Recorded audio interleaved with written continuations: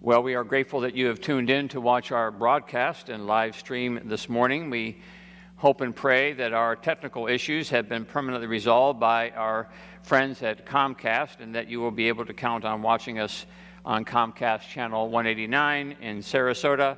And of course, anywhere in the world, you can watch us live stream at 9 a.m. on Sunday. Just go to our website and our homepage, and you will have a prompt for you to immediately watch. If you would like to view the service later, then you can just hit the watch icon on top of the home page of the website, and it will take you to the archive of services. Just scroll down until you find the service that you are looking for. We are especially grateful for our television crew who have been steadfast during this time and making themselves available such that we can provide this worship experience for you throughout each week.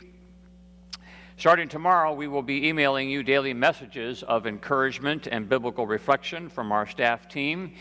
Be looking for those to arrive every noontime, and if they are not, please check your spam folder. Sometimes that's where they end up. Also, please check our church Facebook page, and there you will also find daily postings from your church leadership to inform you and to inspire you.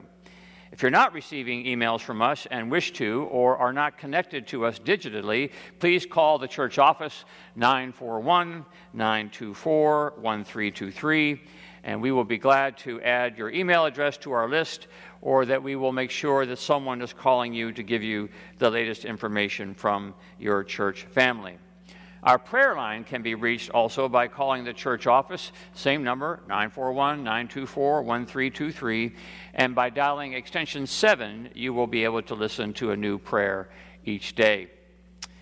So life here at Church of the Palms moves forward. Our food pantry continues to serve our community through the willing hands of volunteers and staff. Scores of folks are stopping every day to pick up food.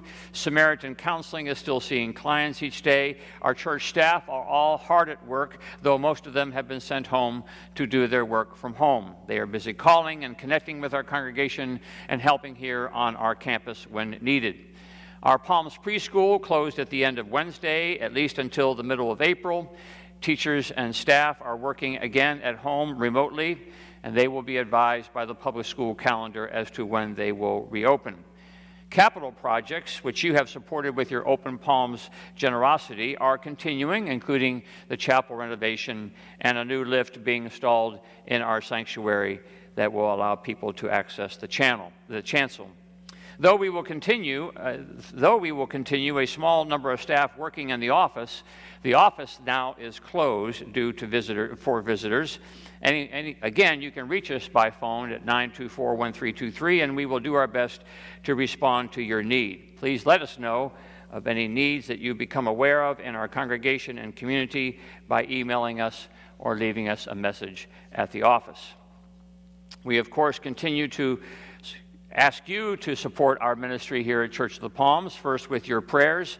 Ask the good Lord to give us strength and wisdom to do what God would wish us to do in these strange times. Secondly, please support us financially. Your gifts right now will make a huge difference in our ability to go forward.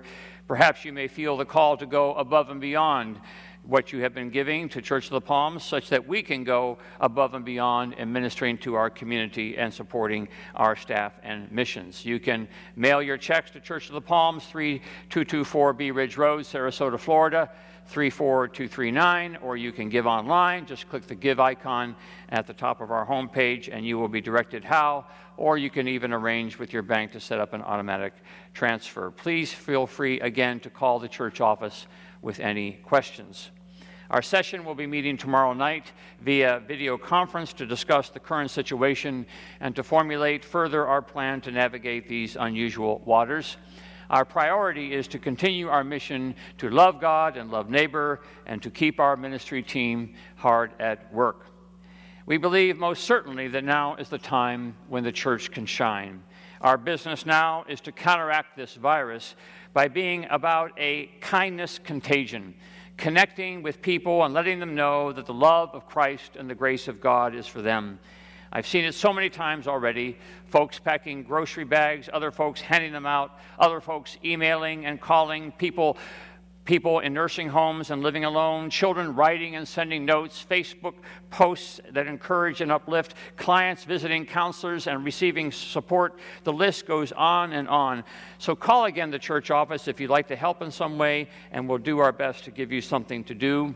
But you can start by making a list of people that you know at Church of the Palms or elsewhere that could use a friendly call or a text or an email, because our greatest response to this virus is to be strong in our connection to each other and to the loving Spirit of God. Already, we are on our way to this being our finest hour. We bless you for your prayers, your service, and your support. So we are continuing our exploration of the journey inward by looking again at Psalm 51, this great prayer of David that has been the prayer of Jews and Christians for 2,000 years, and even today has its timeliness as we make our way through this difficult period. So hear the word of God as it comes to us from Psalm 51, verses 10 through 17. Create in me a clean heart, O God, and put a new and right spirit within me. Do not cast me away from your presence, and do not take your Holy Spirit from me. Restore to me the joy of your salvation, and sustain in me a willing spirit. And then I will teach transgressors your ways, and sinners will return to you. Deliver me from bloodshed, O God of my salvation, and my tongue will sing aloud of your deliverance. O Lord, open my lips, and my mouth will declare your praise. For you have no delight in sacrifice. If I were to give a burnt offering, you would not be pleased. No, the sacrifice acceptable to God is a broken spirit, a broken and contrite heart, O God, you will not despise. This is the word of the Lord. Thanks be to God. Let us pray. By your grace and through your mercy, we pray, O Lord, that you will allow these words to come to point to the word just read and to the word made flesh in Jesus the Christ. For we pray this in his name. Amen.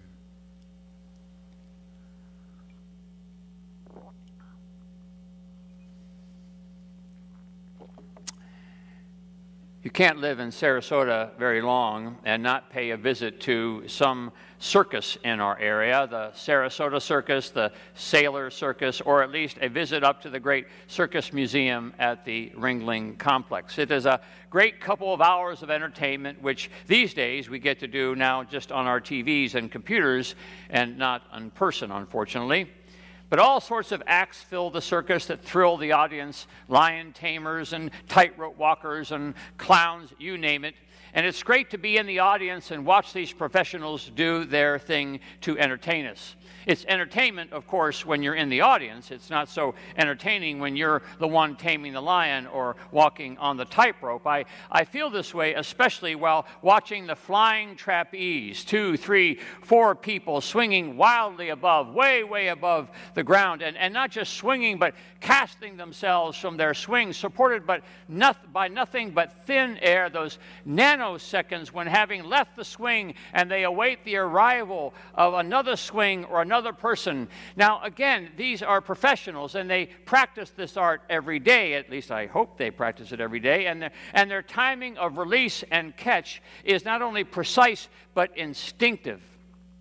Maybe they do this with some sense of fear, but because they do it every day, they do not allow the fear to get in their way, and they do not allow the fear to keep them from facing into their ultimate vulnerability. And vulnerable they are. Anytime you're floating or somersaulting through midair, 100 feet above ground, unsupported, you are vulnerable.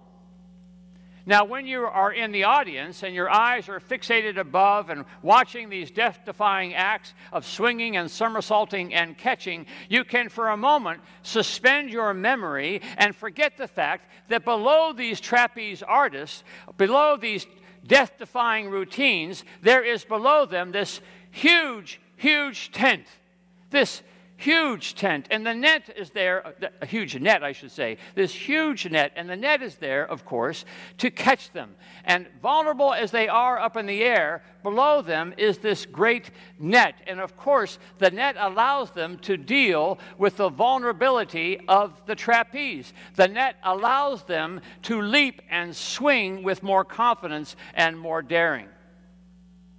You know, your life and mine is lived up in the air, as it were. It's always been that way, and it's that way today. We especially may feel that it's that way today, but life is always lived with a certain measure of vulnerability. We live life dependent on a lot of things, a lot of people, a lot of coordination, a lot of hardware, a lot of software, a lot of technology that somehow keeps us swinging through the air despite the laws of gravity wanting to pull us down. We count on so many things to work in our favor, and because we count on these things, we may convince ourselves that we are less vulnerable than we are. Just a couple weeks ago, I got a couple of new tires on my car, and I dropped it off at the shop, and a few hours later, I came back, and the guy pointed to the car in the parking lot, and there I could see the 2 new tires were installed, and he said to me that I was good to go, and I took his word for it. I had not met the technician who put the tires on my car. I did not ask to see whether this was the first time or whether this was the 1,000th time he had changed tires. I did not watch him as he put the new tires on my car. I just assumed I was good to go. And so out on the Bee Ridge Road, I sped, counting on the fact that the nameless, faceless technician had done his job. I assumed my level of the vulnerability scale was low, and maybe it was low, but because I had just sped myself now onto the 7-lane Indianapolis Speedway called Bee Ridge Road, I had increased my level of vulnerability to now medium and high that I didn't even then grasp that. I felt as if I had things under control. We like to feel like we have things under control. It's one of the ways that we move forward when we work and when we practice and prepare for as many extenuating circumstances as possible. And we count on as many resources and people as possible to protect us from anything that might not be under our control. And we swing and we float and we somersault, and we have every hope that the awaiting arms and hands will grab us, that the tire guy will change the tire right. And the truth is, and the good news is, that it's almost always the case. We count on that fact that people are going to be there for us. And even in our bodies, God has created our bodies in such a way that they are able to fend off disease and virus that comes our way. And there is no reason to think that that will not even be the case today. And yet, even still, we feel vulnerable. It's not the first time, and it won't be the last time when we feel this. We find ourselves in life in so many places when we know that we are in less control than we thought we were. Being rolled into an operating room, placing your hands under the care of the surgeon. I remember when I saw a member of my family being rolled into major surgery, and as they took her through those doors, all I could feel was vulnerability for her and for us. Or watching on the weather channel to see that there is a weather system appearing that is going to be coming our way. Or being at the mercy of some other person's forgiveness. We've let someone down, hurt someone, and we know there's nothing we can do to earn their forgiveness. They just have to give it, and we have no control over whether they choose to give it.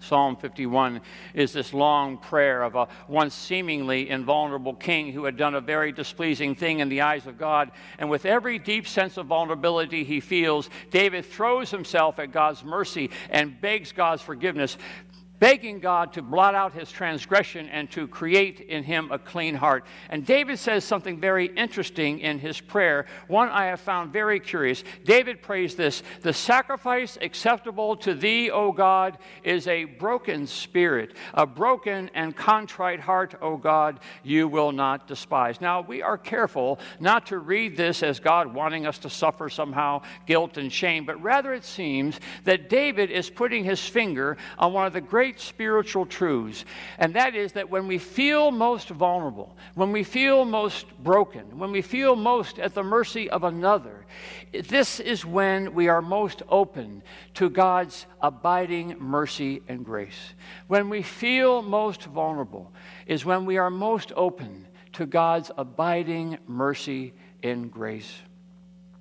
It makes me think of the story that most of us know of the 12 men, disciples of Jesus, out on the boat together with Jesus on the Sea of Galilee. And some of these men are experienced boatsmen. They've been on the sea 1,000 times, but they had not seen anything like this. The wind and the rain and the waves tossing them around like a garden salad. And there's just nothing they can do. No rowing, no shouting, no holding on is going to change the circumstances. And it's then at their greatest vulnerability that they cry for their master. Master, they cry, do you not care? The master who has been with them all along, the master who is right there with them in the boat, the master who finally stands up and says, peace, be still to the wind and the waves. When we feel most vulnerable is when we are most open to the mercy and grace of God.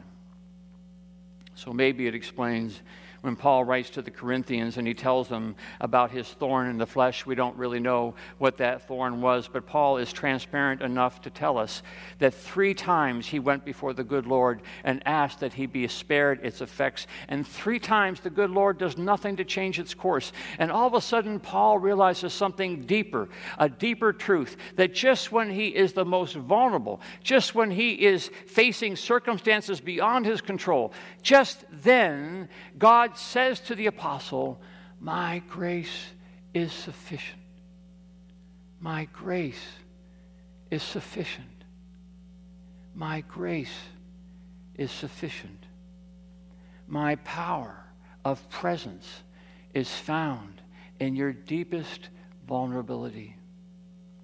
And isn't that the truth, maybe the greatest truth of them all, that in times like these, when we feel most at risk, most at the mercy of something greater, most vulnerable to circumstances beyond our control, that in times like these, we are most open to God meeting us in those weakened places and filling us with God's grace and mercy and peace, that in the end, we all fall into the gracious and loving hands of God. And not only that, but that we feel then the resolve to face into our fears, to face into our worries, to face into our lives, and to live victoriously under the banner of God's love and strength, God's courageous love and strength. It makes me think of our old friend Moses, the great leader of the people of Israel, weak little old Moses who gets the moxie to confront mean old Pharaoh and demands that he let his people go, and good old Moses who confronts the wind and the waves of the Red Sea and parts the waters, good old Moses who leads his people through famine and drought through the wilderness for 40 years. And the question is, what gave him such courage? What gave him such strength? What gave him such attitude? Well, maybe it was when he remembered back to the day long before, when his mother, when she had nowhere else to turn, when she had nothing else she could think to do, in order to make sure her little boy wouldn't fall into the hands of those who threatened him, wrapped him up in a basket and set him on the waters, set him down the river into the hands of a gracious God. God's grace is sufficient.